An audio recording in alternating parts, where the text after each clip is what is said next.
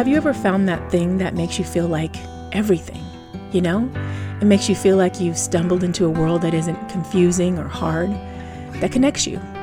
That thing that takes you away from your life for a while to the place where struggle and pain don't rule the day and happy endings live forever.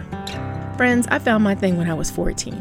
And in all the years since, though it has evolved and matured, it has always remained one of my favorite things: romance.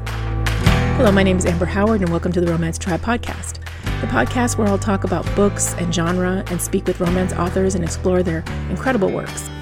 We'll dive into their journey to become authors, and we'll talk about process and perspectives, deconstruct characters, tropes, and of course, what we all love the most, the story. Above all, this podcast is about community. And like any community, there is struggle within, but the thing about Romancelandia is we go hard for this tribe. So welcome to the place where it's safe to believe in the power of love and where there's a happily ever after always. Welcome to the Romance Tribe podcast. Let's go.